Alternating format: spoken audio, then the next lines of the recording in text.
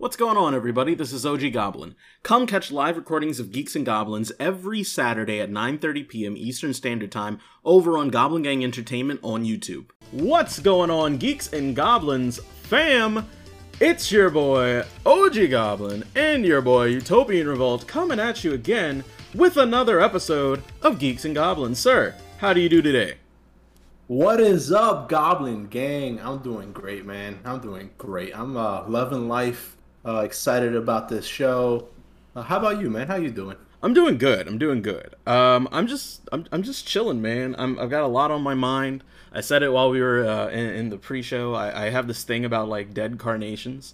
I don't know why. I just think they're really, really pretty. Like for all the people I can see in the world. Oh, that focus though. Like look at this dead carnation, man. It's just super pretty, and they still smell good. I don't know why, but they've been sitting on my desk, and I want more of them. Yeah, no, when I heard you say that, I was a little confused because that came out of context. You were there talking to Danny a little bit, and I'm just like, what the hell's going on? But as you were explaining it, I think you've gotten me. Maybe I need some more dead carnations in my life. That will fulfill me. Maybe. I mean, try new things. Try new things. I think that's been the message that I've been saying to a lot of people today. Just try new things, you know? Except Morbius. Don't try Morbius, to my understanding. No. Not even part of our weekly roundup, but I read that it had a 75% attendance drop from its opening week, which is absolutely horrendous, actually. My question is, like, who went to go watch it in the first place? Like, right? What? Yeah. Who were the 75% that dropped? Oh my god, that's really bad as an opening, but that is neither here nor there. Geeks and Goblins, another week of Geeks and Goblins. It's been a relatively slow week for the first time in our history. Yeah, it definitely hasn't been as blockbuster as the other weeks have. We were blessed starting off the show when we did because we had 4 straight bangers of weeks, big news left and right. So it's going to be a little different of a tone this time around, but we'll make it work, and I think it's going to be some fun times. I think so too. Well, let's just go ahead and kick it off with our weekly roundup. Sir, would you like to lead us in? Yes, sir. We have actually talked about this specific topic and company a couple times now on Geeks and Goblins. But Activision Blizzard announces that all US-based QA testers will be converted to full-time employees. They will have access to full benefits, and they will get hourly wages increased to a minimum of $20 an hour, which means they're getting paid more than I am now, which it hurts. But that's really good for them, and that's great that Activision Blizzard has done something like this. Look, one of my favorite phrases known to mankind: secure the bag. Bro, listen, they didn't even have to work hard to secure the bag. They literally just had the job. That's fantastic though, man. Like, quality assurance is super, super important, especially in the video game realm. Otherwise you end up with, games like early release Cyberpunk. Like, that's super important, and it's, something that's not really discussed very often when people discuss, video game releases. So to know that those people, especially over there at Activision Blizzard, to know that they are, being shown a little bit more appreciation by, 1, being full-time, receiving benefits, as 2, and 3, minimum $20 per hour, it's making me rethink my current career. I think probably the biggest thing that will come from this is, you kind of alluded to it, it's having a little bit more stability in that department. And it is something that is very crucial, especially for AAA games, especially in the environment that we're in now, where it just feels like games are being made very quickly, sometimes rushed. The only thing that could really kind of counteract that is a good QA team. So by treating them like human beings that have needs, Facts. I think Activision Blizzard will have a lot more retention in that regard. I think so. Shout out to everyone on that team. Congratulations on your success. And that opens so many more doors for them in the future. Big success. Great success. I'm super, super happy for Activision Blizzard. And I hope there's more good things to come for everybody over there. Moving on, a new Tomb Raider game was announced, as well as in conjunction with the announcement that Unreal Engine 5 is available for everybody right now. That's 2 huge things. I thought the current Tomb Raider franchise, as we had it, was dead, personally. Yeah, honestly, I thought it was just going to be a trilogy, and I think that's what a lot of people actually had. Now, that actually begs the question, like whether this is still going to be tied to the rise of Lara Croft trilogy or whatever they're calling it. But I hope that this time around we get an older Lara Croft, so a Lara Croft that's much more experienced and has basically just done this for a while. Maybe like Uncharted 4 in that way. But it's really cool to hear that it's going to be made on Unreal Engine 5. That engine looks beautiful. It looks like it's going to be great to use, easy to use. So that can only mean good things for Crystal Dynamics. And hopefully this is a nice little palate cleanser after they worked on Avengers for a couple years. Absolutely. And, you know, it's funny that Tomb Raider is one of the bigger announced games with the release of Unreal Engine 5, considering the Unreal Engine 5 demo is so Tomb Raider-esque. So, I mean, like, honestly, if you go back and look at that demo, you kind of say to yourself, like, what is this game going to look like? I mean, graphics shouldn't be everything, but when you have an engine that looks like Unreal Engine 5, how can you not be kind of blown away and have these expectations? To ride off of that as well, some other developers that are currently working on games in Unreal Engine 5, PlayStation VR 2, we're getting some games from there, Xbox, PlayStation as a whole, Eidos Montreal, Obsidian, Devolver, and of course, you know, we were talking about it last week, The Witcher. The new Witcher saga is being developed on Unreal Engine 5, so a lot of good things to come there. Yeah, honestly, after that little taste that we got with that the Matrix experience or Experience the Matrix, whatever it was called, I'm ready for Unreal Engine 5. Forgot about that. That once the actual first Unreal Engine 5 games come out, that is essentially signifying the true beginning of next gen. Agreed. I couldn't agree more. Big things to come. Epic Games is just like always killing it, man. Like they've had a fantastic decade, really. I mean, like it feels like Fortnite, Unreal Engine, Rocket League is one of the most popular freaking esports on the planet. So I mean, like shout out to everybody over there. And it's based in North Carolina, so I mean, you know, all our locals that are looking for a job, go and head over to Cary. You really never know what what the future holds. Would you like to lead us into our next topic? Yes, sir. You know, to segue with not knowing what the future holds, neither does Ezra Miller or Warner Brothers, because Ezra Miller was recently arrested. Thank you. So Ezra Miller was recently arrested, and it does seem like all of his Warner Brothers projects have been placed on an indefinite hold. Yep. Who knows whether they're going to get canceled or not, but right now they are on a indefinite hold. Man, I'm hurt by this because the Flash movie that we're getting, supposedly Flashpoint, it's apparently shaping up to be really good. The screenings that they've been having after the pushback have been apparently phenomenal. A lot of the leaks, if you follow it, have been really, really interesting as far as a story standpoint. And a lot of people would agree that Ezra Miller as the Flash has been one of the bright spots of the DCEU. So to hear this pushback, man, like, it's really disappointing, and it's just another L, not too long after their last L for DCE. Yeah, and it might be the first L of this year, the first of many, maybe. I don't know. We'll see.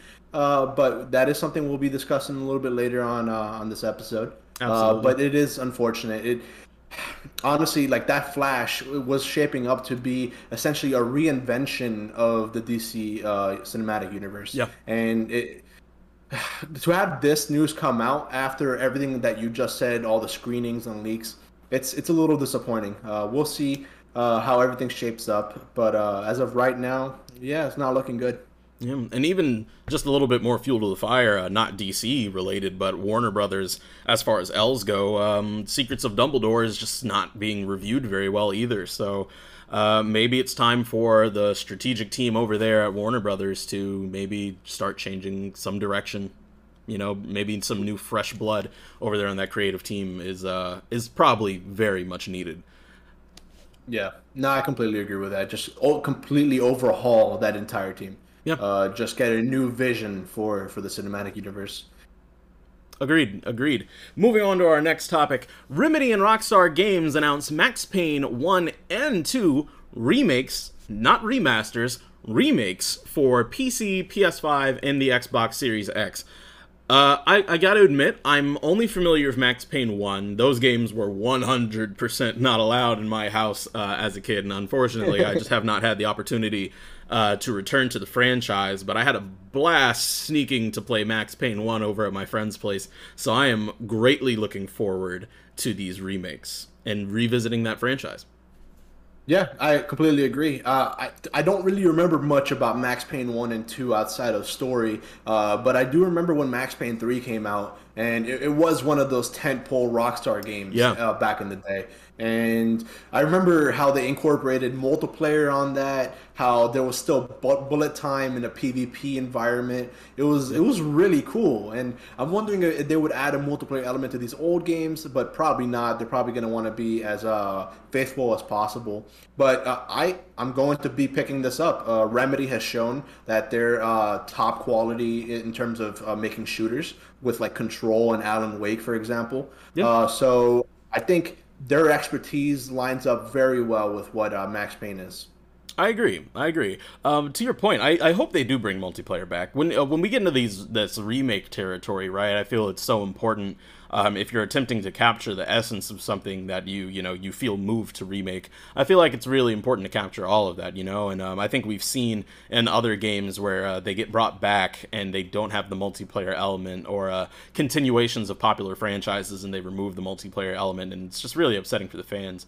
I'm sure Max Payne fans would be very upset about that. So I'm hoping they stick true to what a remake should be when we get that new game. Ubisoft, remake Assassin's Creed and bring back multiplayer now.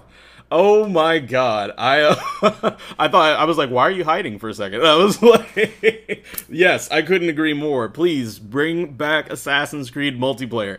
I don't even need a remake of the game. I just give me the multiplayer and I'll be fine. Like, right. That's all I need, man.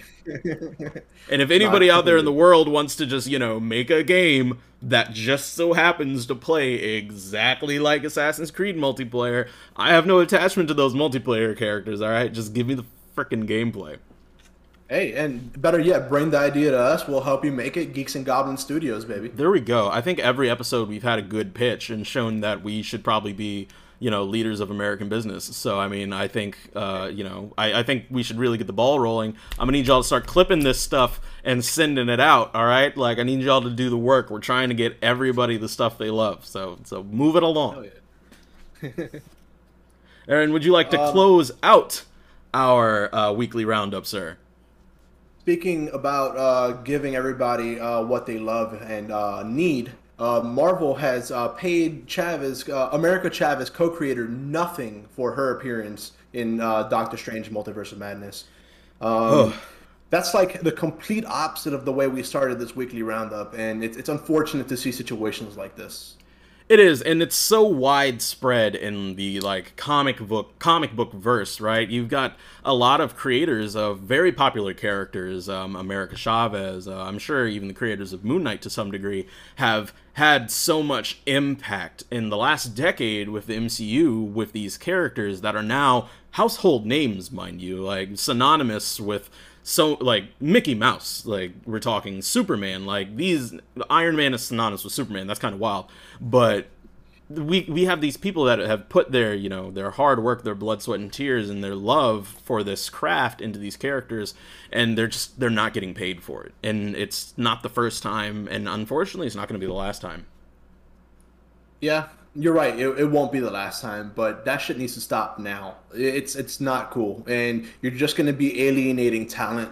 Well, I say that, but in reality, Marvel and Disney, they have such a grip on the industry that they really won't be hurting for talent no matter what happens. So that's why they're able to get away with things. But I don't know. Maybe we can see Hollywood go on strike for stuff like this. It's only going to get worse from here on out with the content wars brewing the way that they are. So Yeah, it needs to stop. It won't stop, but hopefully something happens. Yeah, I would like to think that maybe on the back end somewhere they work out some type of royalty deal where maybe, even a small percentage of what the MCU pulls in, or the DCEU for that matter, for whatever it is, like even a small percentage is something, and it's disheartening as a creator. But I mean, another sad reality of that is Marvel and DC do own these characters. It is something that was given away when they co-created these characters. So I definitely don't want to sit here and say, on the back end they should have had some foresight and figured something out as far as continued royalties. But definitely I would love to see that these houses, play a little nice and distribute some food so that everybody can eat. Right. Completely agree with that. I don't know, and that's our weekly roundup, man. Not a whole lot this week that was eligible really for the weekly roundup. We do our little draft, try to figure out what we want to give to the people. But I do want to say I appreciate you bringing back the Secrets of Dumbledore the way that you did. You just slid that right in, and that's a massive respect to you the way you did that. Hey, look, man, someone's got to remember Dumbledore. Someone's got to remember the franchise, man. It's true. We do what we can. We do what we can. Moving on to one of our main topics for the night, summer games conferences, and the kind of mess that it will be for 2022. This is your topic that you put on the board, sir. Why don't you lay a little bit of that foundation for the people? Right. So we have a couple of cons or showcases that have already been announced to be happening around the beginning of June, mid-June, around the time where E3 usually happens. So we have the PC gaming show. It is going to be returning on June 12th. We have Xbox reportedly holding an E3 style showcase of its own in June as well. No specific date yet there. And THQ Nordic plans a summer games showcase for August. So that's going to be way past when E3 usually happens, a little bit closer to Gamescom. But it does seem like THQ Nordic has their own thing planned as well. It's interesting. I remember that. Oh, pardon me, my eye had a thing. I remember that first year that E3 was pretty much gone after COVID. I remember that first year where everybody was saying they were going to do their own thing, and not everybody's was exciting, which I don't think you could expect it to be. I don't think you could expect literally everything to be exciting. So I'm not exactly excited for the prospect of like a THQ Nordic doing their own kind of like summer games showcase kind of thing. I can't remember the last THQ game that I was ever like really moved by, but what's interesting to me here is Xbox reportedly holding their own E3 style showcase. I don't know what that would even look like. I have historically been a clowner of the Xbox catalog. I've historically made fun of the fact that if, as I like to put it, if Microsoft released a Super Smash Brothers, it would literally be 20 variant colors of Master Chief fighting one Marcus Phoenix. And yeah, that's really what it would be. I'm sorry. So things have changed a little bit in recent years, but I don't know, man. I don't know. I think everyone should pretty much just stick to Jeff Keighley and let him handle the business. Right. I do want to touch on what you mentioned about THQ Nordic. The interesting thing about THQ Nordic is that it does seem like they're becoming one of the bigger publishers out there. They keep making acquisitions by the freaking day, it feels like. They own franchises like Destroy All Humans. Yep. They also own franchises like Darksiders, and they've gotten more and more. They own the license to Time Splitters, Kingdoms of Amalur. Some of these are freaking bangers. So it's going to be really interesting to see what they end up doing for their showcase, and whether there's going to be any big names there, or whether it's going to be more licensed stuff like Nintendo Go-Kart 2 or Nintendo Fighter number 2. But yeah, we'll have to wait and see about that. I think that Xbox is definitely going to have a lot of the juicy bits that we usually see in E3. I don't know. I think we're going to be getting some Starfield gameplay. Oh, we better. I think we might be seeing a little bit more information about The Elder Scrolls 6. That's been hyped up for a decade now. So you'd hope that we get more information. Who knows? Probably like more Elder Scrolls Online expansion information, maybe some Fallout 76.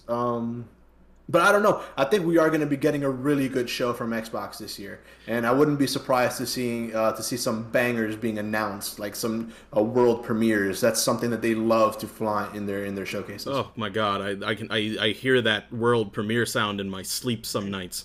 World premiere. Xbox exclusive. Like they probably don't pay that man enough, to be honest, because he haunts my dreams.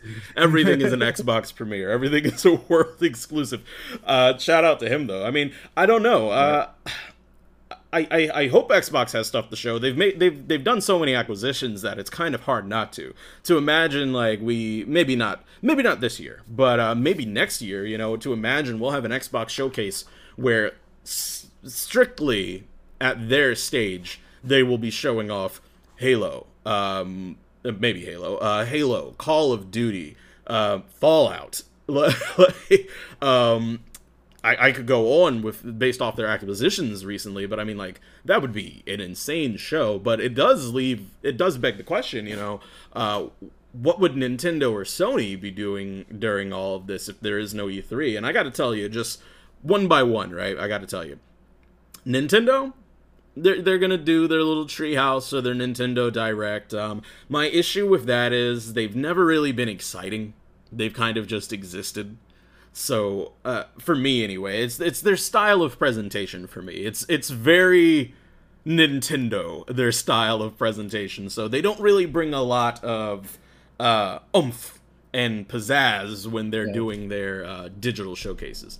Now, in the case of Sony, I gotta be honest, I just don't think they're gonna be around for these showcases. I disagree on that last point. Okay. I think we're going to be getting a state of play. It's going to be a much grander. No, what was it that they? Okay, so right before the PS5 came out, during that summer, they had a games showcase, and I wouldn't be surprised if we saw something like that. We still have a bunch of properties that we need some updates on, like Spider-Man 2, True, like God of War Ragnarok, true, maybe some Wolverine. Maybe a Horizon Forbidden West DLC announcement.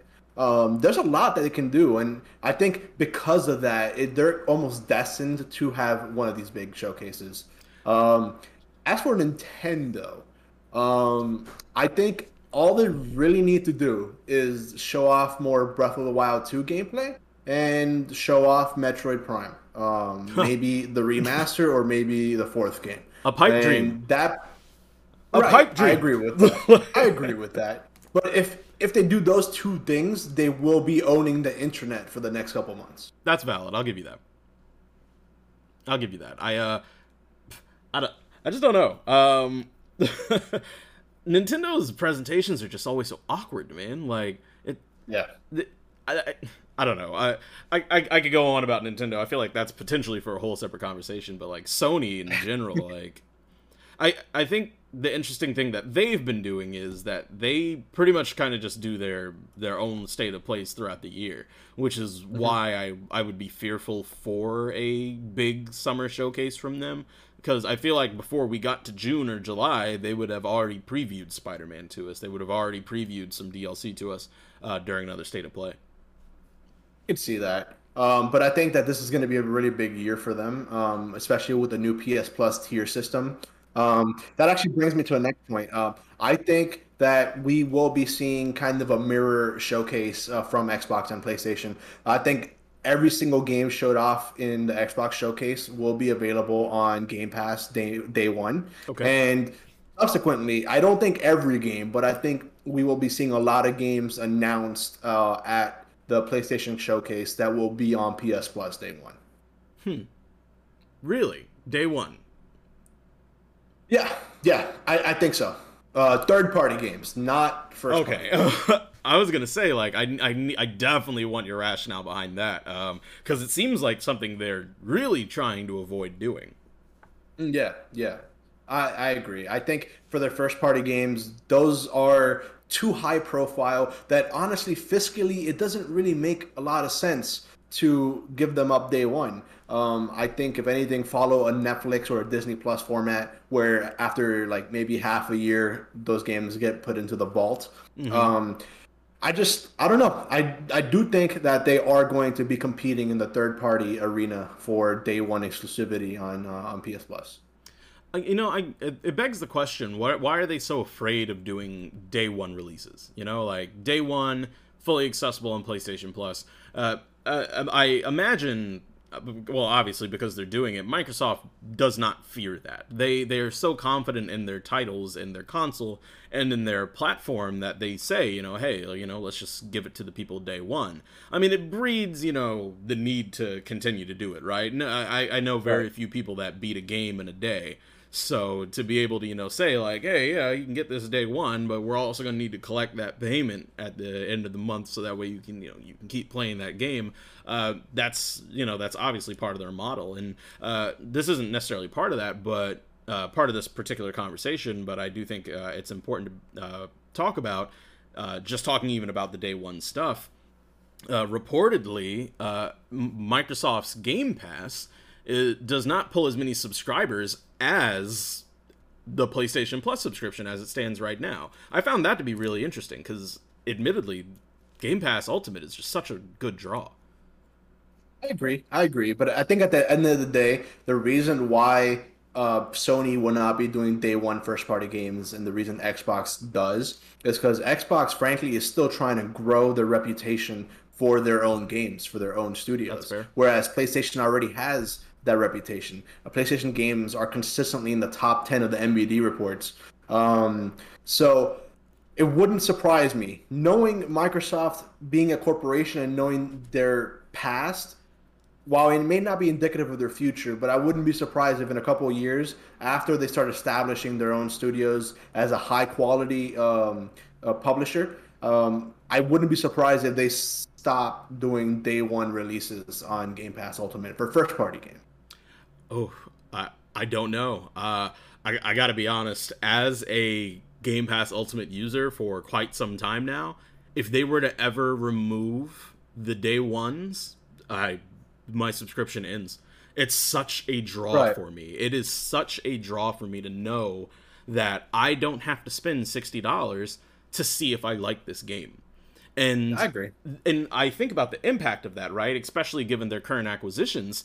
Now we're, oh my gosh, I'm sorry, my eyes are really itchy tonight, folks. Jesus. I think that's super important following these acquisitions because, before we were talking about your typical Xbox exclusives, your Halo, your Forza, your Gears, your stuff like that. But now, especially in this realm that we live in where we get a Call of Duty every year, maybe not next year, but down the line, now we live in a world that says, hey, I can pay X amount dollars a month for this subscription that I'm already paying for, or I can trial it and see if I like the new Call of Duty.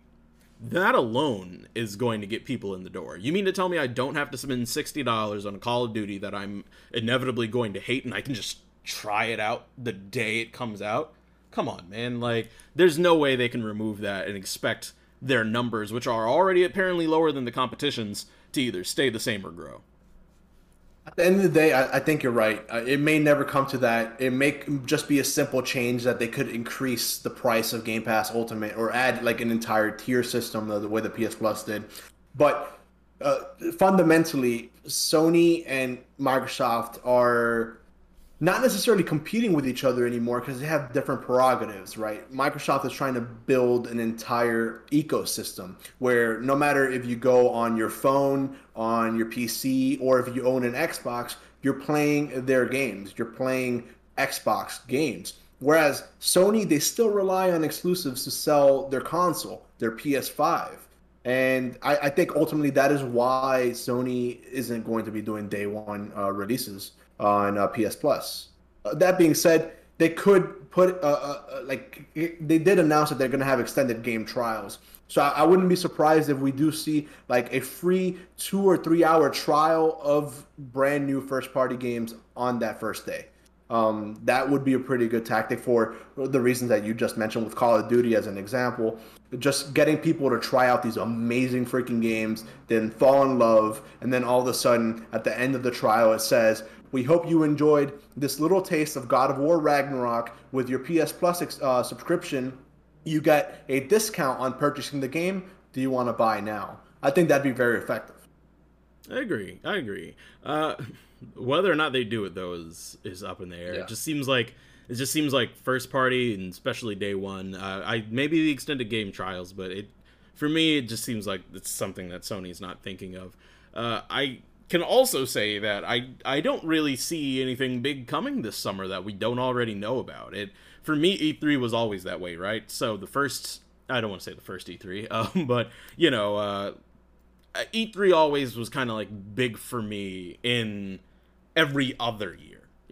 Of course I loved E3, and regardless of whether or not I thought it was going to be a big year or not, I always sat down and, watched E3. But I will say, I always found there was always an off year that was kind of in the middle that always made me say, like, this one wasn't, like, my favorite. But then the next year, it's like, whoa, like, how do you open this up with a God of War orchestra? Right. Like, what are you doing, guys? Like, I got to admit, I'm not sure this year's going to be super, super fantastic. I don't see anything big coming out or being announced right now.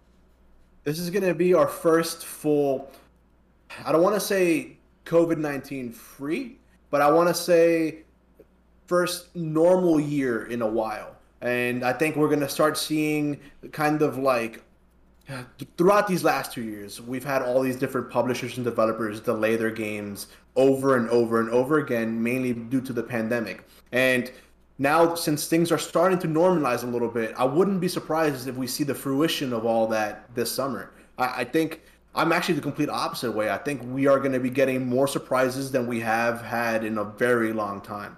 To counter that, I was talking to one of our coworkers about this, actually. I was super excited for all of COVID for music, right? I was super excited, like, oh man, my favorite artists are stuck in the house. They don't have to worry about touring. There's nothing to do, like, but sit back, make some dope music, right? So, we get through COVID, we get through lockdowns, we get through all that. We get here, and man, every album that I've got, sleeper.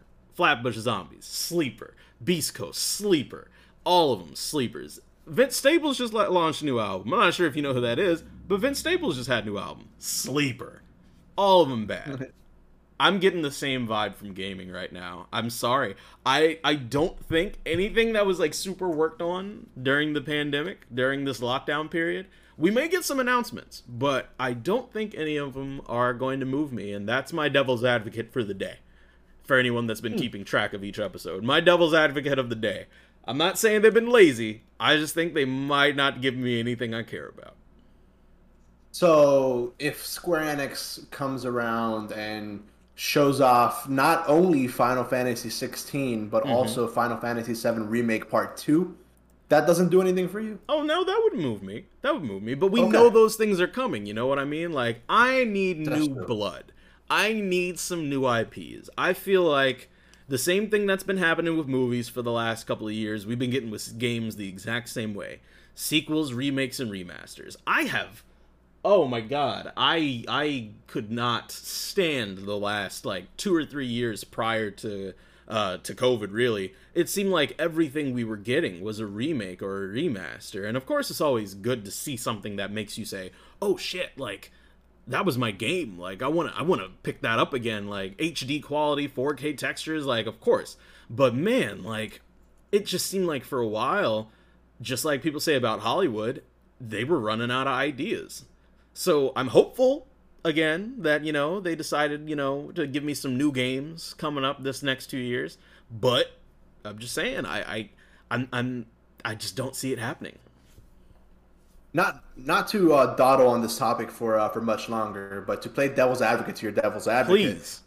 In the past 2 or 3 years, some of the most hyped, anticipated, wanted games have been new IPs. Agreed. Like Cyberpunk 2077, like Elden Ring. Yep. So I don't know. I think you bring up some interesting points. It seems like we're at a, we're at An a cross impasse. here. We're at a An little impasse. cross here, and we're at an impasse. And I think the only way to really find out is this summer, right here on Geeks and Goblins. Oh, I can't wait to host those shows. Oh, I cannot wait to host those shows. Let me get the dates so that I can put them in right now. PTO be damned. I don't even have it.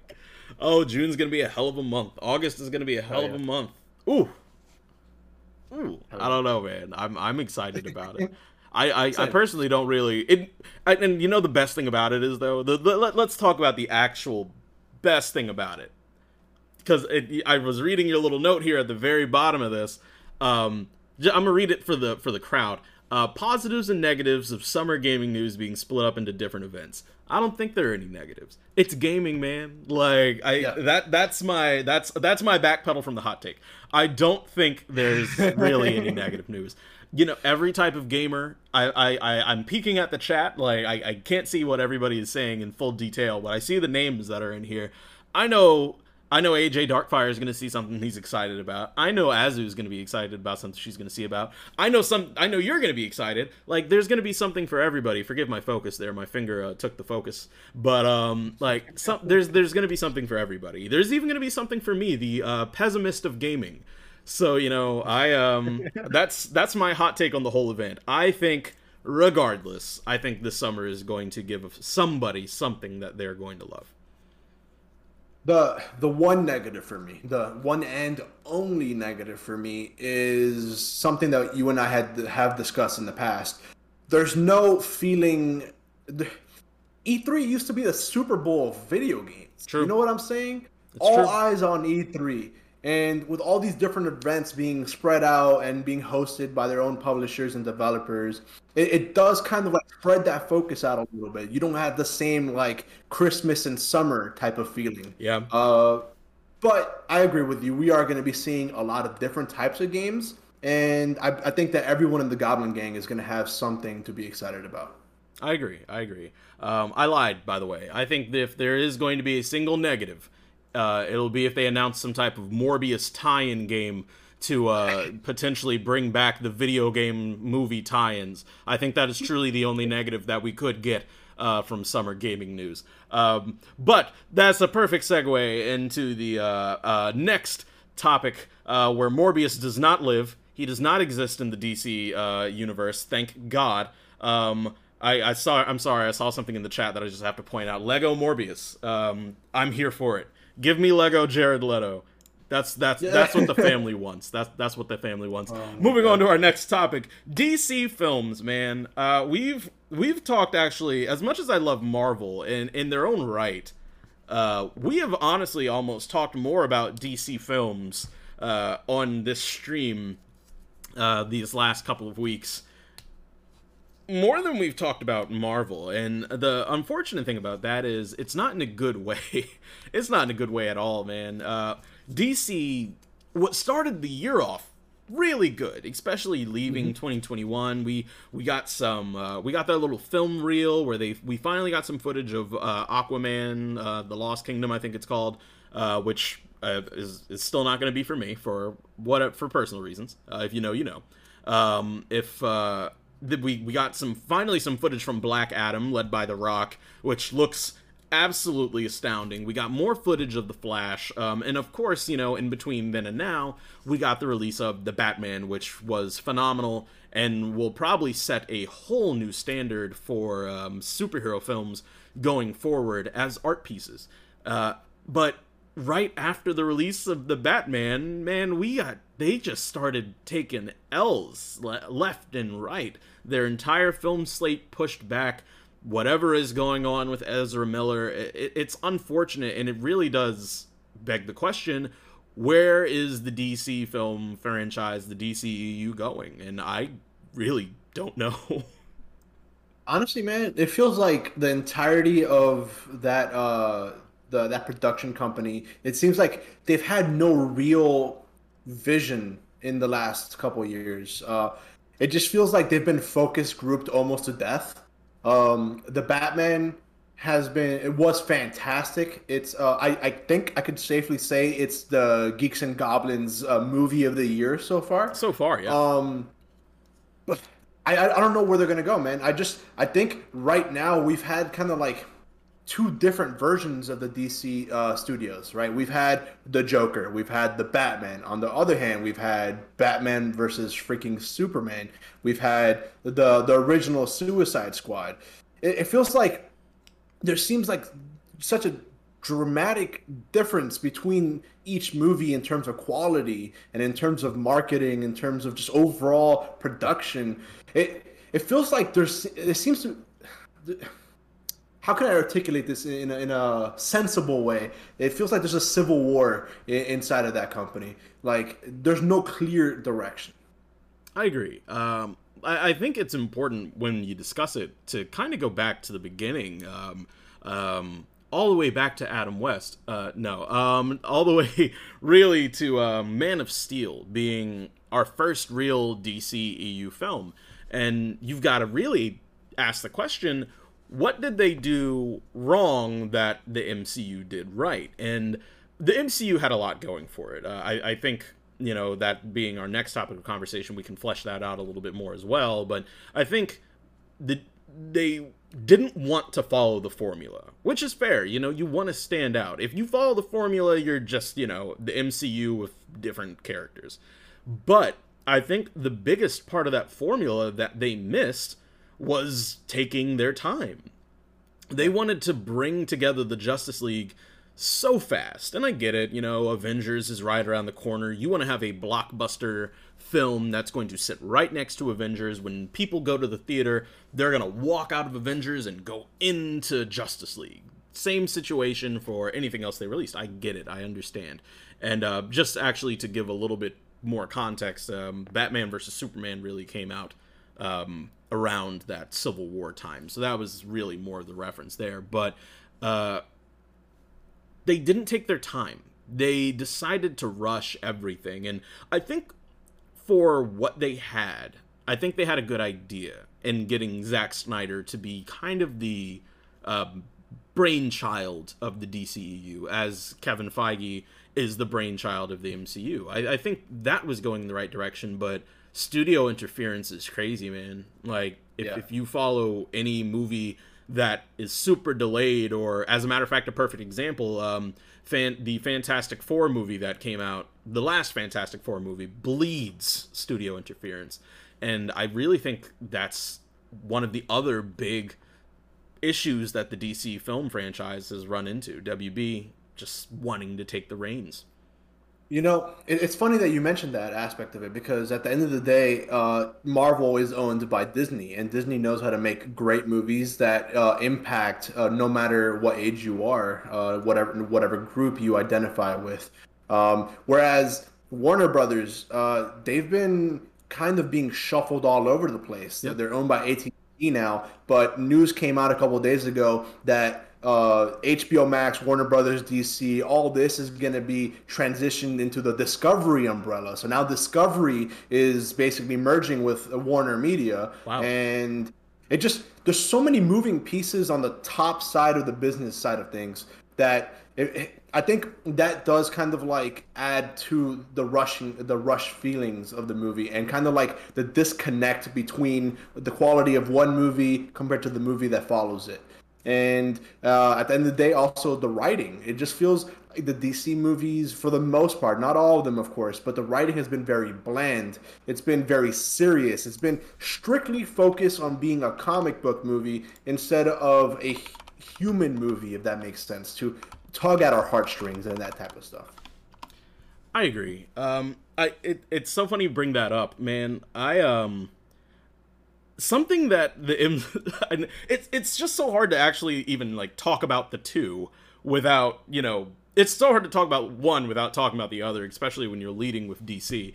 The biggest thing the MCU had going for them, and mind you, this was before Disney was even a major factor, in my opinion. They'd made their own studio. They said, look, damn it, we are going to make our movies. We are going to make our own movies. Like, everybody else be damned.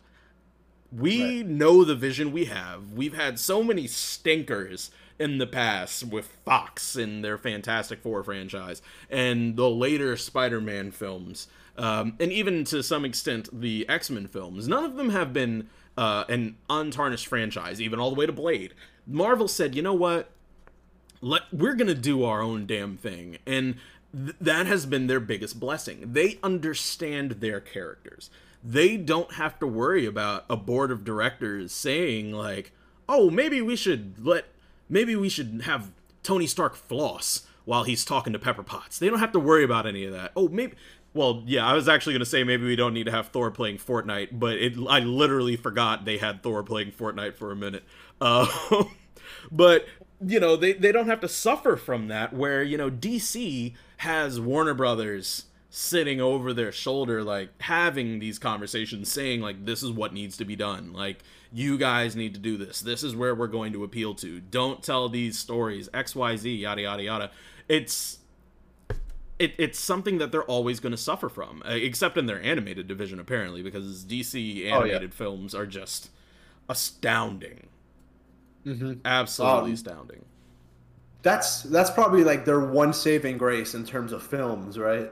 Yeah, it's their only saving grace, short of, like, their art house films, which, you know, sitting here having this conversation, it actually sparked something in my mind. Maybe DC movies do just work better as art pieces. You know, their most successful pieces have been the Batman and the Joker. Like, maybe that's saying something. Right, I agree. And yeah, honestly, like, those have been the best two DC movies within the last, what, 2 decades? Maybe even more than that. Yeah. It's kind of crazy to think about. And maybe they should just be in charge of creating their own cinematic universe. Fuck whatever the DCEU was. I mean, that shit was dead from the very beginning anyways. Might as well, you know, move on from that. Agreed. I especially if what's the one? The Dark Knight franchise. Honestly, the Dark Knight franchise serves as an art piece as well. The way Christopher Nolan is as a director and as a filmmaker, I think there's stuff to be said there. Let me ask you a question. How familiar are you with just, like, your core Justice League members, your core team there? I would say, like, I'm borderline, like, casual, maybe teetering on novice. Okay. But you know, more or less, you know the Trinity. You got Wonder Woman, you've got Batman, you've got Superman, and then, you know, depending on your iteration, you have your Cyborg, your Flash, your Martian Manhunter, your Aquaman, right? Think, just while I'm speaking, give yourself like 30 seconds in your head while I'm speaking, just think about it.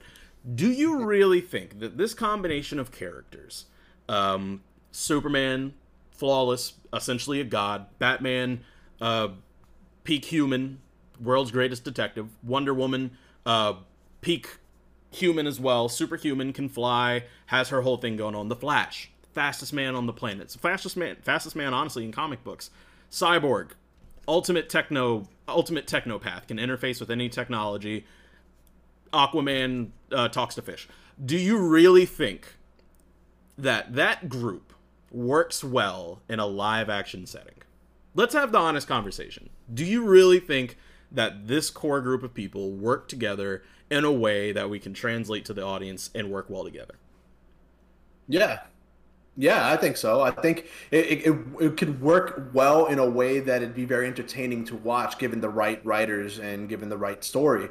I mean, the way you laid that out, you can kind of make the same case with Marvel, right? This one Daredevil rich kid, this one very do-gooder, super soldier, this freaking god from Norse mythology, you know what I'm saying? Superheroes are fucking weird, and that's just the truth of it. They're going to be very different from one superhero to another, and I think given the right writer, they would be able to make the Justice League work. And I will say, Justice League, that Zack Snyder Justice League movie, it did have a lot of good bits inside of it. Was it a good movie? I don't think so. But I think it did have good bits. And one of my favorite bits was the chemistry between all the different heroes. It wasn't perfect throughout the entire movie, of course, but you know, given the right writer, like I said, it can be done. Okay. I will have to. I'm going to disagree, not for the sake of disagreeing, like I always do, but I'm going to disagree. My issue with the DC pantheon, more or less. Almost ended the stream with a button press. My issue with the DC collective has been. I see you're acting on that hydrate. Since you're acting on it, I'll just address the situation at hand. Azu, since you want us to hydrate, can you get me some water, please? You press the button, and at the end of the day, it's my fault for not turning off the channel redemptions. Enjoy them while you can, people. Oh, thank you. I'll take Starbucks instead. Ooh, that dragon fruit refresher. Like I was saying, my biggest issue with the DC film crew, as far as like the Justice League, they're just entirely unrelatable to me. I'm sorry. They're entirely unrelatable to me. And I think that's another big success point for the MCU, right? These are flawed people. Iron Man, genius, has everything he wants. Raging alcoholic. Thor has had humility problems. You know, he did not know how to humble himself. And then, you know, you can go down from there. I think, honestly, for Thor being the god that he is in the comics, in the movies, he's actually an alien. But Thor being the god, you know, the one you would expect to not have these problems, has problems. He don't know how to chill. He don't know how to just be a dude. Right. Now, we flip over to DC. I think really the only character, especially in the DCEU, that they've, you know, hinted at having, like, regular dude problems is freaking Cyborg. Because he don't want to be a cyborg. Like, he sees himself as a monster. And, you know, that, you know, has its own implications when we start talking about, the growth of a lot of African-American characters. And, you know, that can even segue into Miss Marvel. But otherwise, we're just looking at gods that don't really go through any problems besides the fact that they're constantly having to fight other gods. Superman is Superman, and, you know, his biggest thing to get over was the fact that he had powers. Batman, clearly, you know, we all know Batman's problem by now. If you don't know Batman's problem by now, you have not been paying attention. Wonder Woman is Wonder Woman, and Flash is married. Like, that is, these are characters that, in my opinion, you know, if we are supposed to go to the movies and sit down and watch something and feel like we can relate to these characters, I just think that there are a lot of misses there that make them unrelatable. And I've always felt that way. I felt that way before they were films. I felt that way when they were comics. That's where I think having the correct writer can help humanize a lot of these gods, like you mentioned. Agreed. I think, you know, we have seen that in the past with certain movies. I remember the classic old school Superman movies. I forget what the actor's name is. Christopher Reeves. Yes. They did have moments where he was very much humanized, you know? Fair. And I just think it all comes down to the writer at the end of the day. Any writer can take enough creative liberties with these characters to make them interesting, to make them relatable. I agree. And you know, that's most things, right? It comes down to the writers as well. At the end of the day, it always comes down to the writers. You either write a very good film or you write a very, very bad film. You know how to characterize these people or you don't. And I think that's, for me, that's been one of the major things that's been missing from the DCU. Like, just making these characters feel like they're relatable and making their struggle something that you can actually understand. I tell people all the time, the Dark Knight franchise, and yes, I am saying this out loud so that the world can judge me and hate me. I do not like the Dark Knight franchise. I do not like the Christopher Nolan Batman franchise, but I'm going to use it as an example to still explain how I feel about the DCEU. Christopher Nolan has no understanding of who Bruce Wayne is and what Gotham was. Or what Gotham is. And I stick by that. there's so many things done wrong with the character. There are so many things done wrong with the characterization of the world that he inhabits. And I think a lot of that transitioned over into the DCEU and let the people over at WB say, run wild, do whatever you want. And it ended up giving us the second film Batman that ran around and essentially killed people. That's not his character. That's not who he is. Superman would have never broken Zod's neck. Literally, Superman's whole shtick is he will find a way. Hope is his shtick. Where Batman's shtick is my parents are dead and I have problems, Superman's shtick is I live to give hope to people. And I will do everything, and not do what he did in Man of Steel. Even some characteristics of Wonder Woman and Flash were off. I just think there's an inherent misunderstanding of the characters, man. Like, I understand the idea that you're supposed to give some flaws, but I feel like it's a little too far off. Yeah, I completely agree. I think ultimately the misunderstanding of the characters is the downfall of this current rendition of the DCEU. And subsequently, it's also, inversely, it's also the reason why you and I also really loved the Batman from this year. It spoke very much to Bruce Wayne as a character, to Batman as a character, and also as to Gotham as a character. It did everything justice. And pardon the pun. But you don't see that same level of detail and care and love being given to any other character. Like, when's the last time we've had a good Superman movie? I'm sorry to the people who like Man of Steel, but I thought it wasn't good. I thought it was boring, and it's just, I don't know, man. I think it's like you said. I think it's a little bit of everything we've said. You know, there's no concise writing, the lack of direction coming from the top of these studios. Everything is just kind of like up in the air, and I think we're going to be seeing this for the next couple of years, unfortunately. We're going to be getting fucking amazing DC movies that are standalone, and then these cinematic universe movies are going to be middling or maybe decent or good, depending on what it is. But there's going to be a lot more eggs to be laid. I agree. I do agree. I'm hoping for good things. I cannot stress enough that I am hopeful for Black Adam. I can't stress enough that I am hopeful for The Flash. Especially everything we know about it. I can't stress that I'm hopeful for, Aquaman. I'm still not watching, but like I'm hopeful that these things start to turn the tide, and we see it even in other little things like Peacemaker. I haven't watched it, but the reception for Peacemaker has been absolutely phenomenal, and they had somebody good at the helm for that.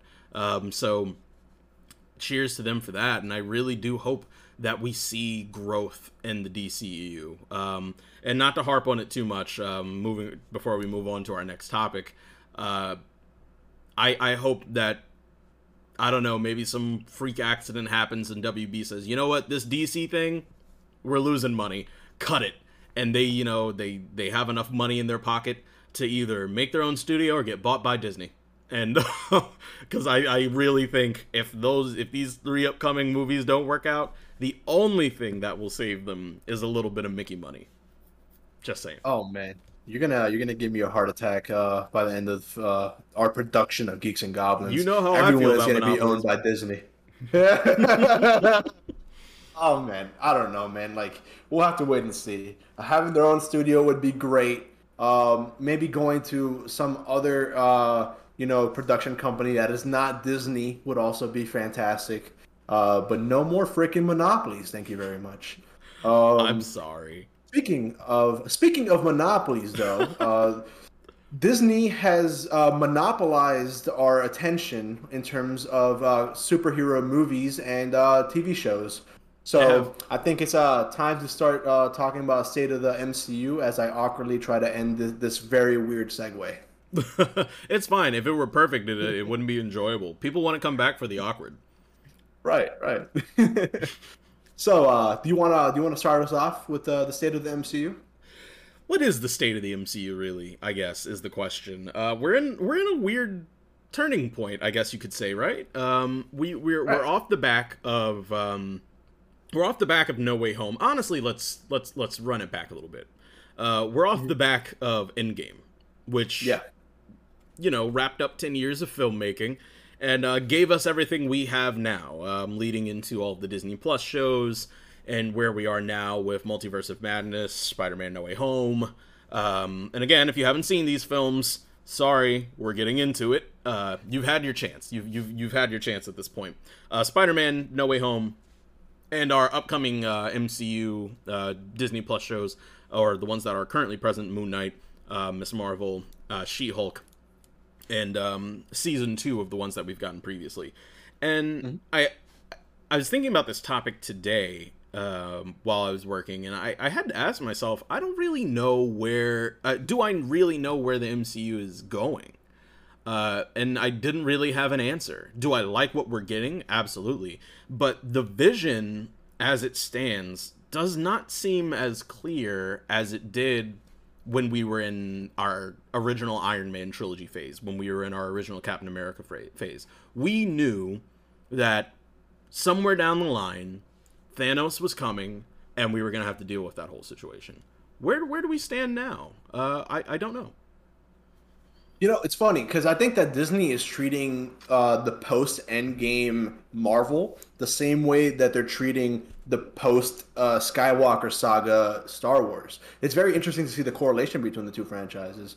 I think with both sides, we don't really know what's being led up to. In Star Wars' case, there is a timeline to be had. Everything is just in flux. I think we are going to be getting to that point with Marvel now where it just exists, man. There are going to be like gigantic movies to the scale of Avengers and Endgame going forward. I don't think we'll be seeing that until the far, far future. Maybe I'm talking about like more than 3 years from now. I think right now we're kind of like resetting in a way. We're going back to the Iron Man trilogy. We're introducing these new situations, these new characters, and we're trying to build a world around those characters that makes sense for the characters and for also the audience. Right now, I think we have been getting banger after banger after banger in terms of Marvel property. Like, if Geeks and Goblins was around last year, I could say that at least my personal Geeks and Goblins movie of the year for 2021 would have been No Way Home. I think it was right up with the Batman, Right. So the movies have been fantastic so far. The shows have been good at the least, amazing at the best. I think we're going to get a little bit more into that going forward. I don't know, man. I think you're right. It's kind of hard to see what the vision is right now, but knowing them, they are not Warner Brothers. They do have a plan for this, and it's going to be interesting to see it kind of like unravel. And, before we get into it, I don't want the perception to be that I believe, they need to have a Thanos. Who's the next big bad? Da da da da da. Like, I think I want to see some more big bads. I want to see your Doctor Dooms, your Kang the Conquerors, your Annihilus, if you're familiar with the characters. I want to see that, but I don't think it's a requirement. I don't think at the end of the day this even needs to be going anywhere. I think we're suffering from. I think we're suffering from a lot of production delay and a lot of stuff with COVID. For those who don't know, we've gotten a lot of these things out of sequence. Doctor Strange 2, Multiverse of Madness, was supposed to happen before Spider-Man No Way Home. The character of America Chavez, and this has just really been confirmed today, honestly, this portion that I'm about to say here, America Chavez was kind of supposed to take the Ned role in No Way Home. So that should give you, if you were aware of any reshoots, that should give you a little bit more insight, and that was insightful to me. She was supposed to take kind of a like Sorcerer's Apprentice kind of role, and she would be the one that brings in Andrew Garfield and Tobey Maguire's Spider-Man into that universe. Come to find out, we've gotten some released concept art as well as testimony about that. So it is important to keep in mind with the slate that we have now that it's all out of sequence. Even WandaVision, the very last sequence of WandaVision, was theorized and is looking to be true we won't know until the movie comes out, that the final scene was supposed to feature Doctor Strange flying in to that field that she's at. Because if you compare that scene with the trailers that we received from Multiverse of Madness, they are in the same space. They're in the same field. So there's a lot of interesting things there to say that we're not seeing things the way that we were supposed to. Yeah, I think that kind of makes it a little bit more confusing for the audience side of things. You know, it makes it harder to see where they're leading. I don't know. That's kind of interesting. I had no idea that America Chavez was supposed to be in No Way Home. That's actually very interesting. Yeah, and has a lot of different implications. How familiar are you with the character going forward? Not much, to be honest. Not at all. Really, okay, so just to give you some clarity on that revelation, I guess you could say, she can open portals to different multiverses. So, crap. Yes, so you actually see her do it in the Multiverse of Madness trailer, where it's the first trailer where she's kind of like strung up, and there's that demon-looking creature that's yelling at her. She has a star portal behind her, so when she travels to different verses, she opens these star portals. So that's kind of her whole deal.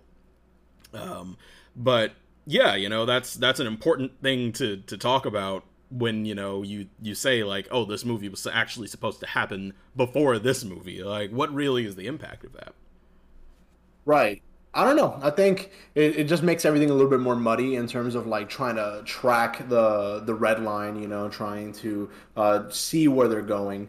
I think we're going to be getting a little bit more clarification as the new shows come out. I think even the Moon Knight, the first two episodes, have kind of like given us a sense of what the tone overall for the MCU is going to be. Yep. Even though there hasn't really been much in terms of a connection to the grander MCU, there's been a little bit of a couple hints there, you know? And it's going to be interesting because they have a lot of new characters that they have to introduce. They still have to introduce the Fantastic Four, Doctor Doom, X-Men. They have a lot to play with, though. And it's interesting because I think it can be setting up something that might be even bigger than the first 10 years of the MCU. Ooh, theory time. What do you think that bigger is, or do you just hope that that it is bigger than the Infinity Saga? It's a little bit of a hope, but it's also all the characters that they have to introduce. You know, like a lot of fan favorites as well. It's like Wolverine. Doctor Doom is one of the favorite villains of all time, just across any medium. It feels like they have so much more to work with this time around than they did for the first 10 years of the MCU. It feels like there's so many different threads that they can pull on that it's going to feel like almost more surprising than it was. Even though we had a lot of surprises in the first 10 years. It seems like this new Marvel that we have, especially with incorporating Fantastic Four and X-Men and all these different characters, I don't know. There's so much more that they can do. At least that's just the feeling that I get. No, I agree with you 100%. I think we're seeing a Marvel that realizes they can do whatever they want now. Like they are a proven success. You know, that first 10 years, you kind of gotta tread lightly, right? You gotta see what works. Right. You have to create a formula. You have to do 2 or 3 films and say, okay, this is what the people like. This is what was received well. This is what we're going to keep doing. And I think that's why we got a lot of that. Some people would call it the Marvel formula. Some people definitely feel like, and it is true, as the MCU fan, I will 100% agree, Marvel movies are kind of the same way. You know, you've got your Marvel humor, you've got your Marvel action, you know, there's a formula there. Whether or not that's a bad thing, I don't think that's really up to me to say. I'm loving what I'm getting, and clearly everybody else is too. Whether or not that, you know, kind of, I don't want to say bastardizes, but whether or not that kind of bastardizes the property is a whole separate conversation. But it works. But we're looking at a Marvel that now says, okay, the formula's worked. We've got all these people in our pocket, you know. We can now take some of these more obscure characters and give them to people and really see what sticks and see what builds. Based off of your previous comment, I'll tell you the 2 things that I'm looking forward to the most. 3 things, actually. I'll be brief. I don't want to, like, take all of it up, but just to give you the 3 touch points, and I want to hear what you have to say about them. 1, Young Avengers. The Disney Plus shows have done, in my opinion, nothing but set up the Young Avengers. Every single one that we've gotten, for the most part, has introduced us to every single member of the existing Young Avengers in the comics. 2, we're going the supernatural route. There is so many horror elements in most of the things that we've seen now. Multiverse of Madness. It's directed by damn Sam Raimi, for God's sake. Yeah. Whose bread and butter is horror. He comes from that space. And of course, Moon Knight has some pretty heavy horror elements. And then, thirdly, we are bringing in gods, man. Like, not, how the Asgardians are actually aliens. We're bringing in gods. We have Egyptian gods in the damn MCU right now. Khonshu is here. Right. He lives and breathes. And with rumors going that since Henry Cavill is more or less out as Superman and has had meetings with Marvel, with Disney, the rumor mill is spinning right now that we are going to see Henry Cavill as Hercules. And that would be ridiculous. Yeah. Absolutely ridiculous. Yeah. As a matter of fact, just to riff off of that, we already know that Russell Crowe is going to be in Thor: Love and Thunder as Zeus. He has said it himself. So I'm gonna let you take all of that and run with it. I want to hear what you have to say. So we have had a established formula for the movies, but I think that also plays a role in the writers and the heads of the movies that we've had. A lot of the first 10 years of Marvel was the Russo brothers. Yeah. And I think now with the way that everything is kind of just expanding and, like, I guess moving forward, we are going to start seeing a little bit more of a diversity in the formula that they use per character, per movie, per show. Sam Raimi, like you mentioned, has that horror element. That being said, Miss Marvel is not going to be a horror show. It's probably going to be very lighthearted, very comedic, Moon Knight has had its own direction, something that I haven't really seen before in the MCU, especially with the way that they're treating the main villain. We'll get into that a little bit later. Yep. We are starting to see a little bit of a weirder side of Marvel, and I'm digging it. Like WandaVision, like, what the hell? We saw the first episode, like, what is this going to be? We have no idea. This is nothing like what we've seen before.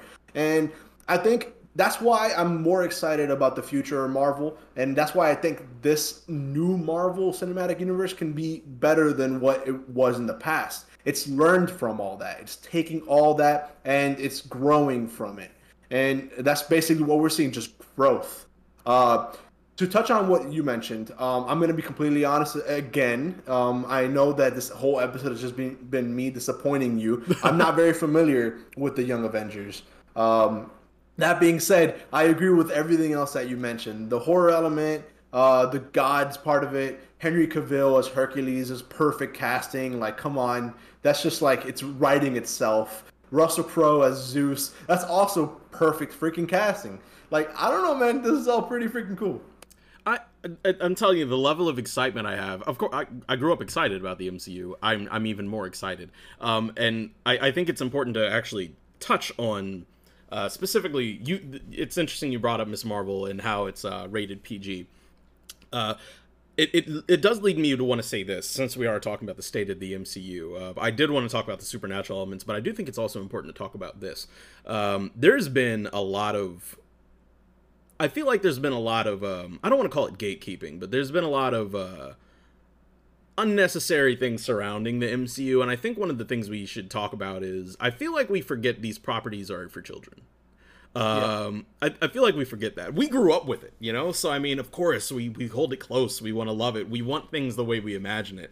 And I feel like people forget that, one, these things were made for children. Like, especially during its height, during its big height, these comic books, there was a whole push to make sure that they stayed for children, you know? Like, the Joker wasn't the Joker. We had a lot of characters that weren't nearly as violent, and I don't want to say that it was more slapstick, but it was definitely, you know, it was a lot nicer. But, you know, those things changed, and with that, the stories also got more serious.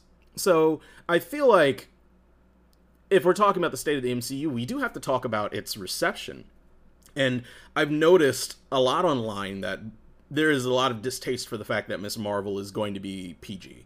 Not PG-13 or TV-14, I guess you could say, in that realm. But so what?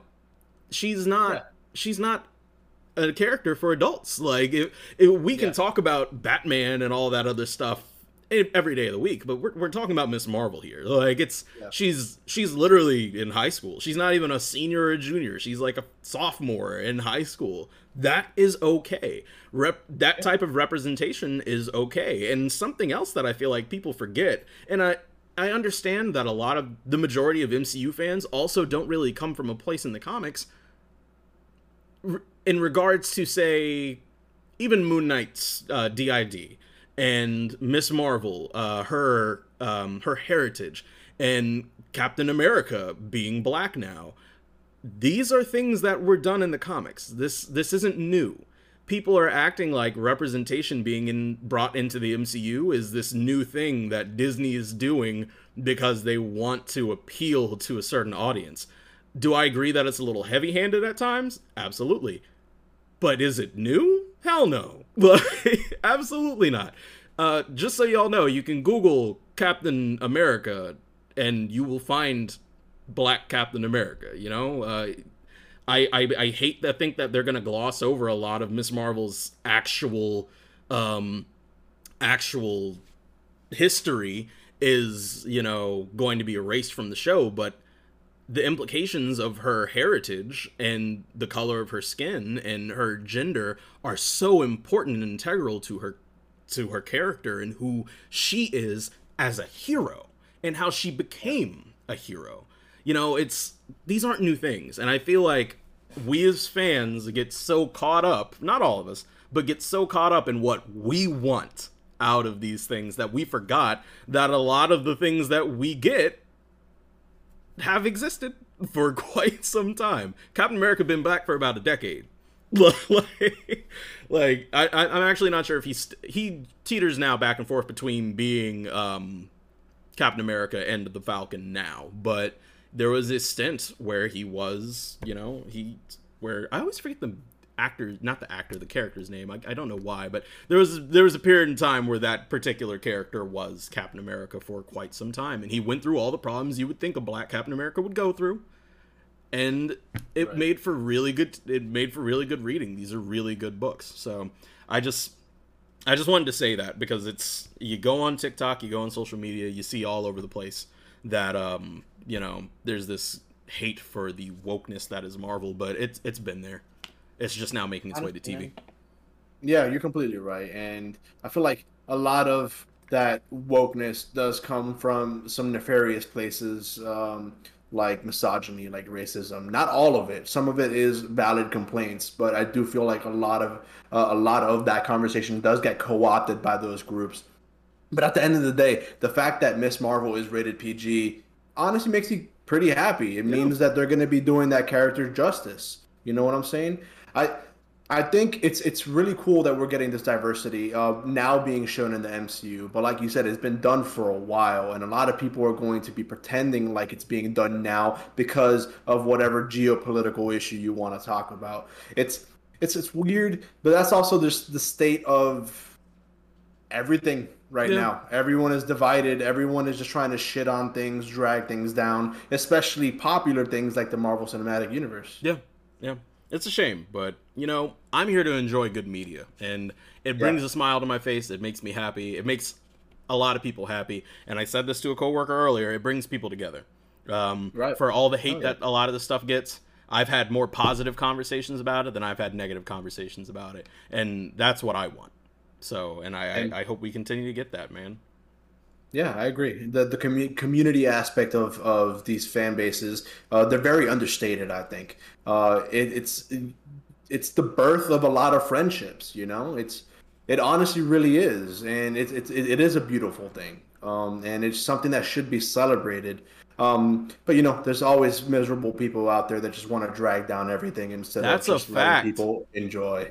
You know, that's a fact. You know, part of the utopian revolution here is, you know, spreading that positivity, spreading that kindness. So as long as you guys are watching Geeks and Goblins, we'll be talking about things in a positive aspect, unless it's Morbius. Unless it's Morbius. God, we do not talk about.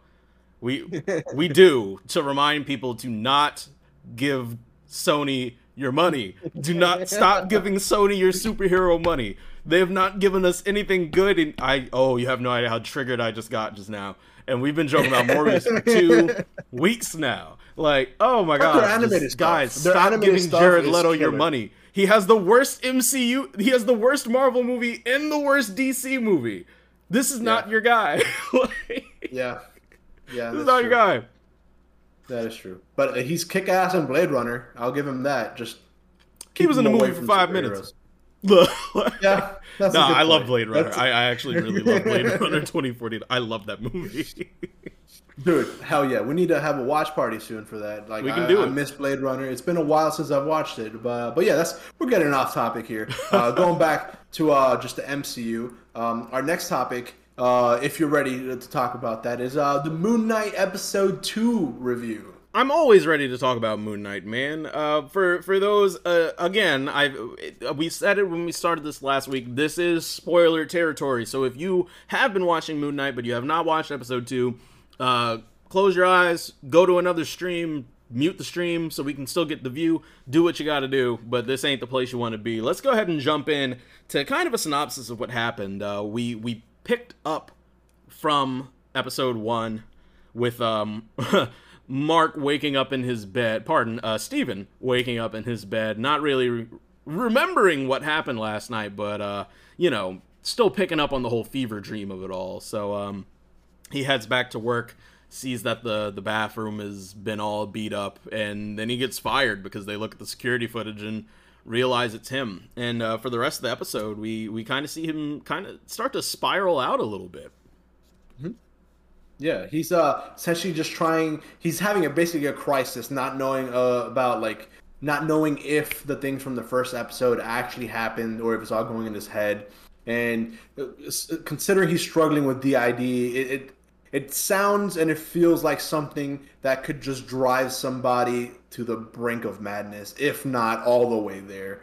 And throughout the first portion of this episode, we start kind of seeing a little bit of that.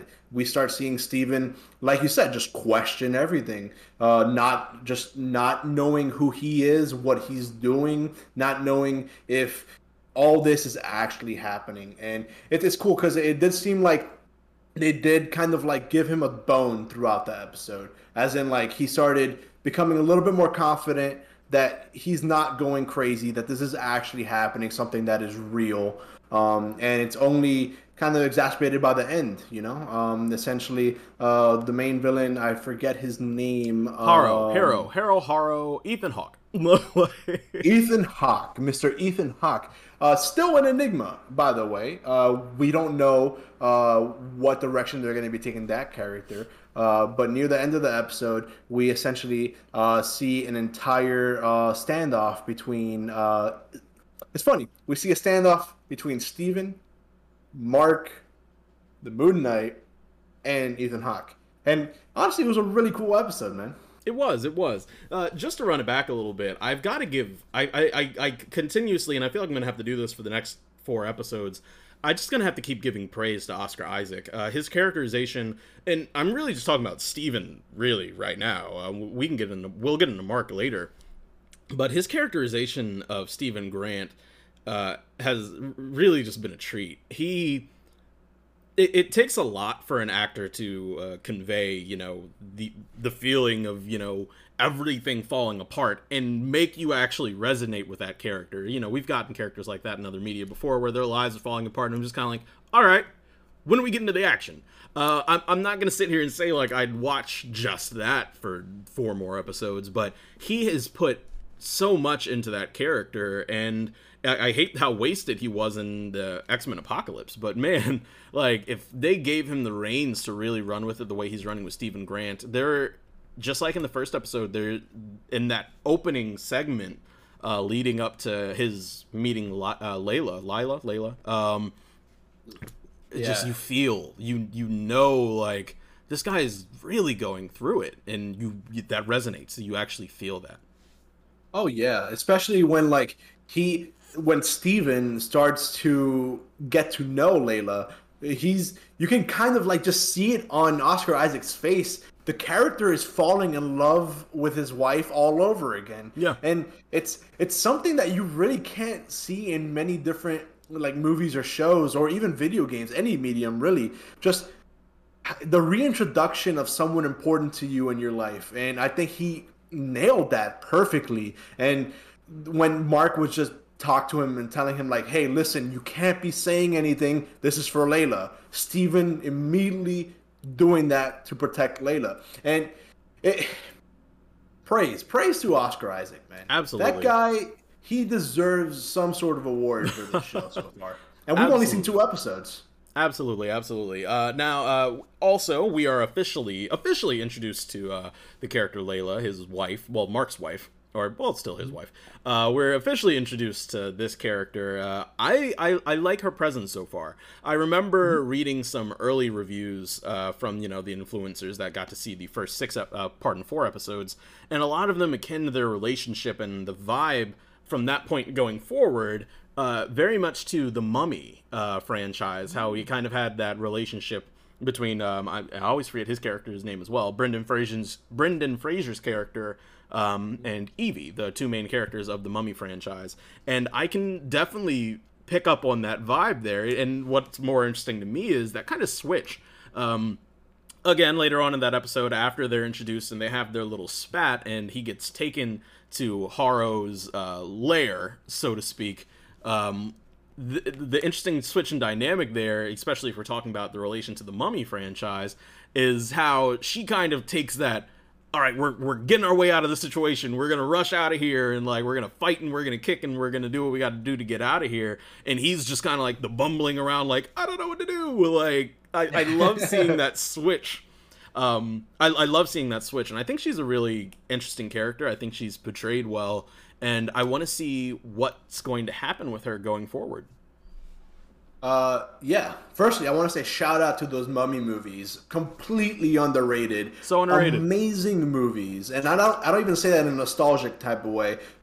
Freaking great movies. Brendan Fraser needs to be back in Hollywood, bring him to the freaking MCU, man. Just do it. That being said, man, yeah, I completely agree. That entire 3rd act during that lair sequence, it was interesting to see the dynamics of it all. Seeing kind of Steven put his foot down, trying to be that moral compass for Mark and for the Moon Knight, trying to stand up to Khonshu the way that he did. Layla's character just basically taking the initiative, trying to get them out of there. The entire 3rd act of this episode, in my opinion, is the best act that we've seen so far of Moon Knight. And I'm excited to see where it goes going forward. But the action, the comedy, seeing the interactions between the characters, it all was handled just perfectly. Perfect. I agree. And before we get fully into the 3rd act, let's touch on that kind of middle area. Let's talk about the 2nd act a little bit. Sure. Because this episode is the first time we actually really get to know Mark Spector. We see a lot more of Khonshu, and we also get a lot more of Harrow, who, admittedly, I'm going to start there. Harrow was a little bit of a disappointment for me as far as his characterization here. I do think he's interesting because I want to see what his further motivations are, but this isn't the first time we've seen your cult leader villain, you know? The general perception by his cult followers, the good guy. He's actually trying to do good for the world. He's trying to bring justice and peace, and like, oh, we have this little cute thing where I encourage everybody to learn 3 languages, and I'm going to talk to the girl in Mandarin, and oh, try my lentil soup. Like, we've seen it, So I was hoping, and don't get me wrong, I think Ethan Hawke is doing a fantastic job, but I was hoping to see a little bit more from him. But with that said, the great surprise there was that he was also one of Khonshu's avatars. He himself was the Moon Knight, and that is a twist that I didn't see coming at all. Yeah, honestly, I mean, I know nothing about any of these characters, so of course I did not see that coming. But I think it was definitely an interesting twist to be throwing out there, especially so early on. Something like this, something like that, is usually revealed towards the third act of a story. So yeah. To have it in the second episode was pretty cool. That also makes me think that there's more to Haro that we haven't seen yet, which gets me really excited. Because as of right now, it has been that cookie cutter cult leader, like you said. Very empathetic, very charming, trying to disarm you with kindness, whether it's fake or not is still to be seen.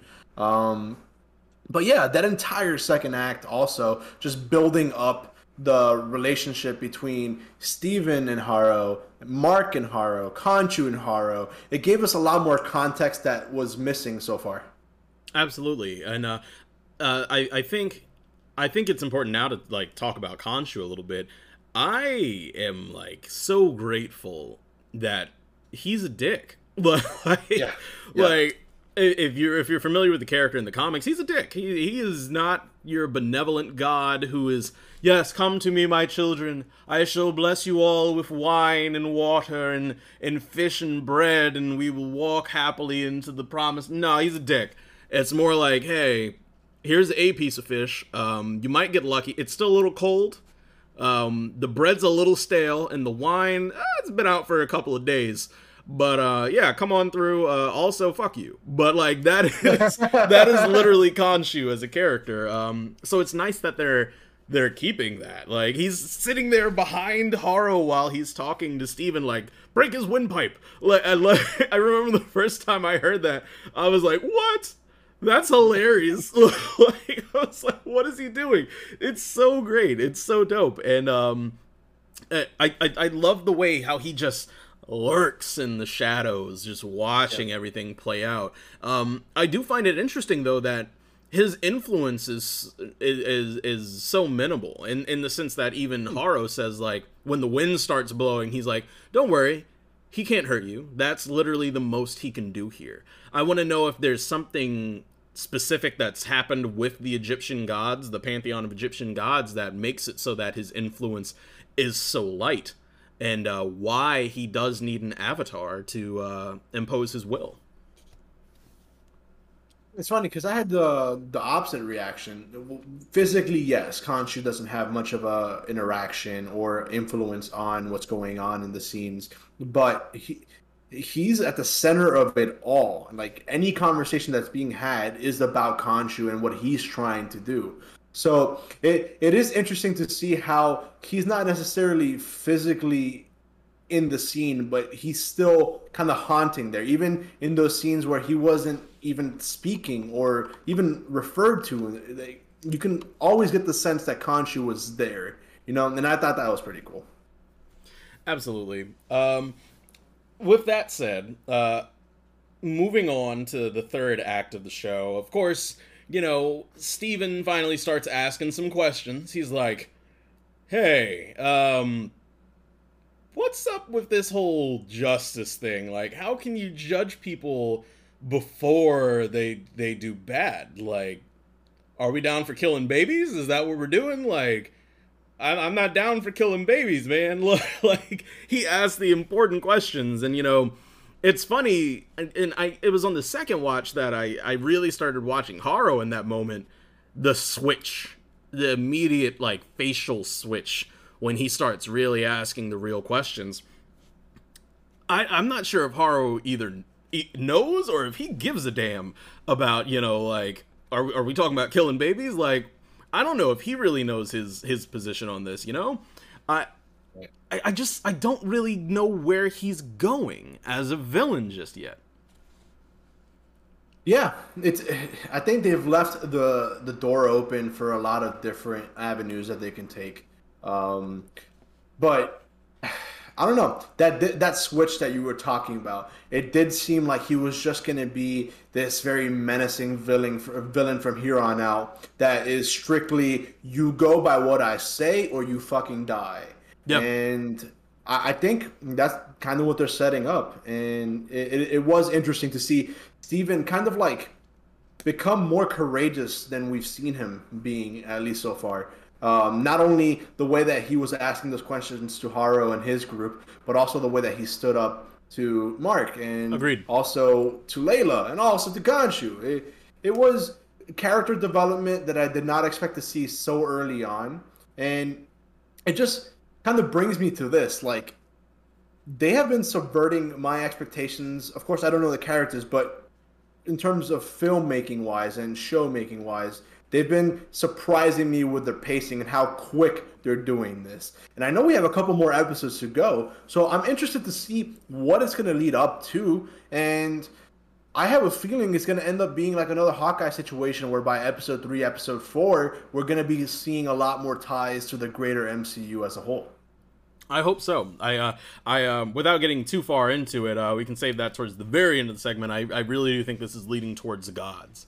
But following into the third act, as we get closer towards the end of the episode, we do see Haro release a little bit more of his power than we've seen before. We know he has the ability to pass judgment on to people, and from that either give them freedom or give them death.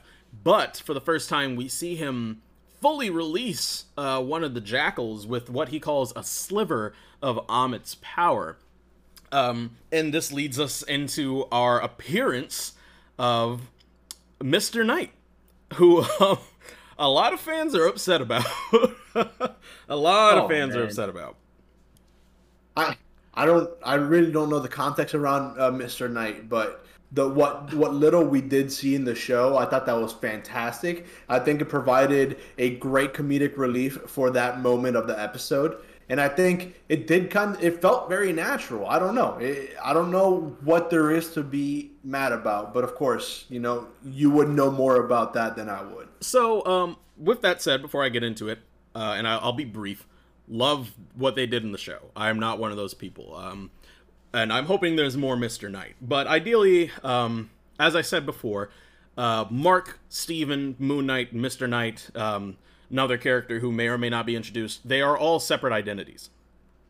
They are all separate identities. Whereas in the show, they're kind of blending Mark and Moon Knight. He needs to be Mark to be Moon Knight. And it looks like the way they're doing it here, just because, they kept telling him he had a suit, Steven and Mr. Knight are kind of intertwined here. So, essentially in the comics, Mr. Knight is another personality who is the guardian of nighttime travelers, as he likes to call himself. He is also the persona that he puts on when he needs to talk to the police, something a little bit more inviting than Moon Knight. And that's the short of it. There's long, but that's the short.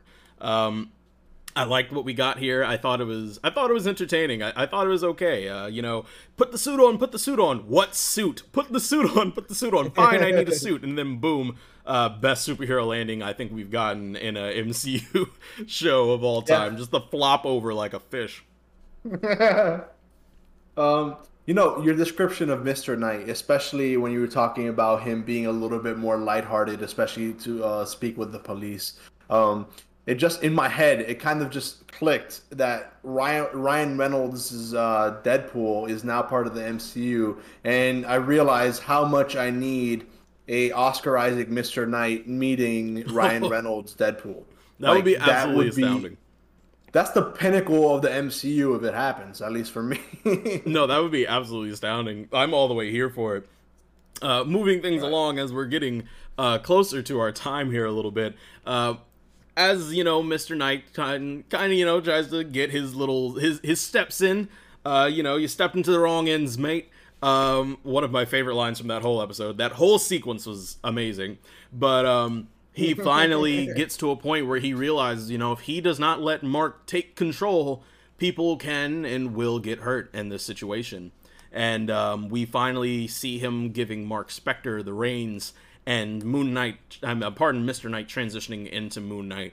And I got to admit, personally, I wanted more from that sequence. But I did love what we got, but for me with Moon Knight, I get a darker sense of what I want from a character. And admittedly, with the character that is specifically Moon Knight, I haven't gotten that yet. It still all feels a little too light. I want them to dig their claws deep into the darkness that this character really is. And I think they're going the right direction, right. But now I want them to step it up. I think you're completely right. I think so far anything that we've seen in the show that has been dark has been attributed to Mark Spector, not to Moon Knight. And I think going forward we do need to see a little bit more of that intimidating side of Moon Knight, aside from like the ending shot of episode 1 where he kind of just turns around and he looks like a fucking badass. I don't know. We'll have to see. I think they have kind of shown that they're not really hesitant to make it dark when it has to be dark. So that gives me hope that they're going to show that off in full glory at the right moment.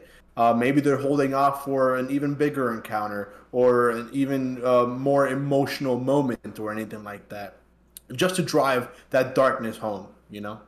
Hopefully. Yeah, like hopefully. I think you actually hit the nail on the head there. You pretty much said what I was going to say. But that leads us towards the end of the episode. After their fight with the Jackal, we transition. Moon Knight transitions back directly into Mark. He is taken over as the dominant persona right now, embodying the body that is them both. And he has no interest in letting Steven back in right now. He has a mission. He has a contract with Khonshu that says, you've got to do these last few things for me. Otherwise, you know, I'm going to take over Layla as my next avatar, and there's nothing you can do about it. Which is also a switch from the comics. Him just willy-nilly choosing new avatars. That's a little bit different. But, you know, we now understand what, you know, he's been moonlighting doing, you know, doing these jobs for Khonshu or imposing his judgment onto the world. And he's also been trying to keep primarily Layla safe from having to, you know, live this life. And I think we see another powerful moment where he and Steven go back and forth, you know, over, you know, let me have my body back. Like, this is not what I signed up for. Like, give me back what I want. And, you know, we see Mark lose it and basically say, no, like, not until I'm done. Yeah. I think that was the second most powerful scene of the show so far, behind only the scene of where Steven was in the steakhouse, the restaurant. And it's man, poor guy. I mean, even Mark Spector is having mental health issues. Like, holy crap! Like, that guy needs some help, like, all around. It was interesting to see that his relationship with Khonshu isn't necessarily what I had expected to from the first episode. I thought that Mark was essentially like agreeing with everything that Khonshu was doing, but it seems like it's a lot more complicated than just that. And adding the whole Layla as an avatar business to it, it sets up a really interesting back half of this show of this first season. And so far, man, I think I can definitively say, considering this is a review,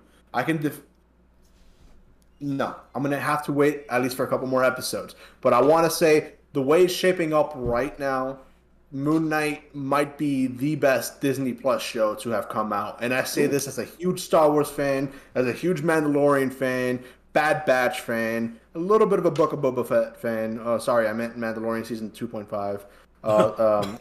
Yeah, I don't know, man. I think Moon Knight looks freaking great so far. The first 2 episodes have been bangers. This episode, I don't know if we did this for the first episode, but this episode I would give a good 4 out of 5 geeks. We did do this for the first episode. You gave it 4.5 geeks.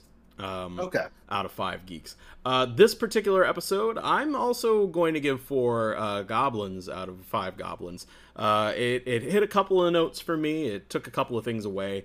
But altogether, I still think this is shaping up to be a really, really good show. I'm super excited for the next 4 episodes. I just don't know where they go. This episode left off with, I'm not sure, is a flashback or a, little bit of a time skip to him in Egypt. I don't know whether we're looking at a flashback or not, but that looks like where we're going to pick up on the next episode. Small theory, I don't think it's given enough room just yet for any full-blown theories. I think we might be there after episode 3, but I'm still in the camp that Harrow ends up becoming Dracula, just based off the strength that we saw him suck the life out of somebody without judging them this episode, which has been his shtick. He will, use his little cane, do his judgment, and then whether you're good or evil, he sucks the life out of you. And in this particular episode, towards the end, when he recovers the scarab, he just kills the guy. So we're seeing a different side of him. Like, what is he actually after? And that's really my only theory, that he's going to end up being Dracula, and we're not going to see the end of Ethan Hawke. He's a high-profile actor, a very, very high-profile actor. Maybe, just maybe, he'll end up being Morbius.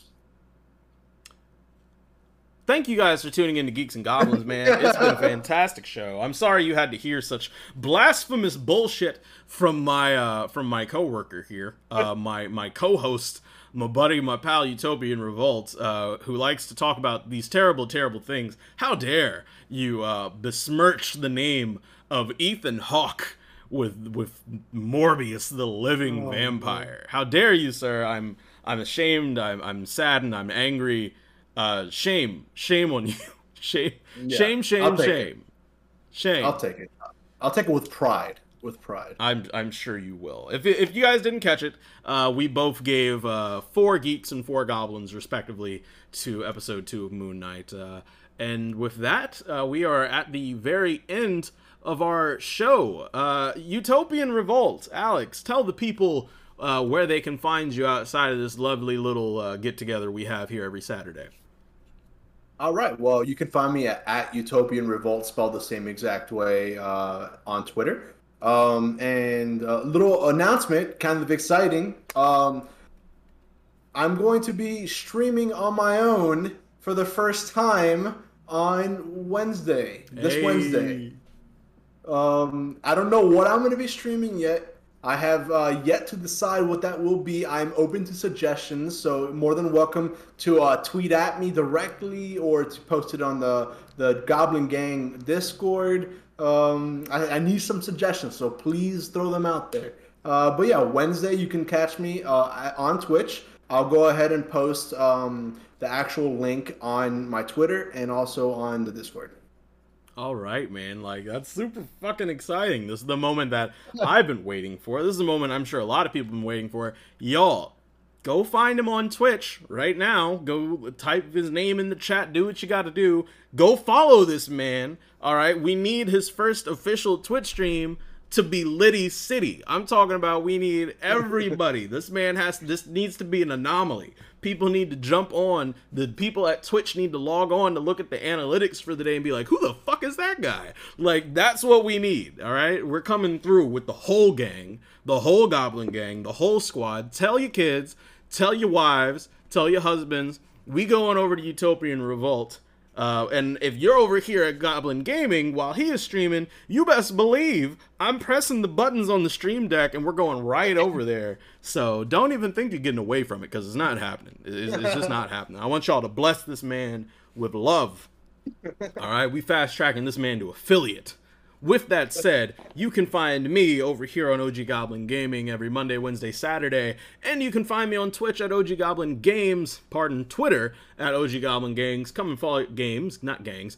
OG Goblin Games, come and follow your boy. The social media be popping, the social media be lit. Thank you all again for tuning in to Geeks and Goblins. Completely forgot to mention this. This is kind of like our 1 month anniversary, kind of, really. This is crap. In a way, like, we haven't we've been doing this for a solid like month now. So big milestone, man. That's crazy to me. Holy crap, that went by so quick. Yeah, right? Like, it just occurred to me while we were streaming, like, halfway through. I was like, holy shit. This is technically show number 5 on average, 3 or 4 Saturdays a week. Here we are. Like, so not a week, let's a keep month, it going. But yeah. Like, we're going to keep it going, man. It's going to be a beautiful thing. Anything else you want to say to the people before I sign off? Hey, listen, don't be miserable. Don't be negative. There's too much of that bullshit in life, you know. Stay positive. Be kind. It is a challenge to be kind, but it is a challenge worth overcoming. And little by little, we're going to be making the world a better place, and that is the Utopian revolution. Hell yeah. There we go. I like it. As I like to say, y'all be easy, you stay peace, and we will see you all on the next one. Thank you for tuning in. Peace out, people.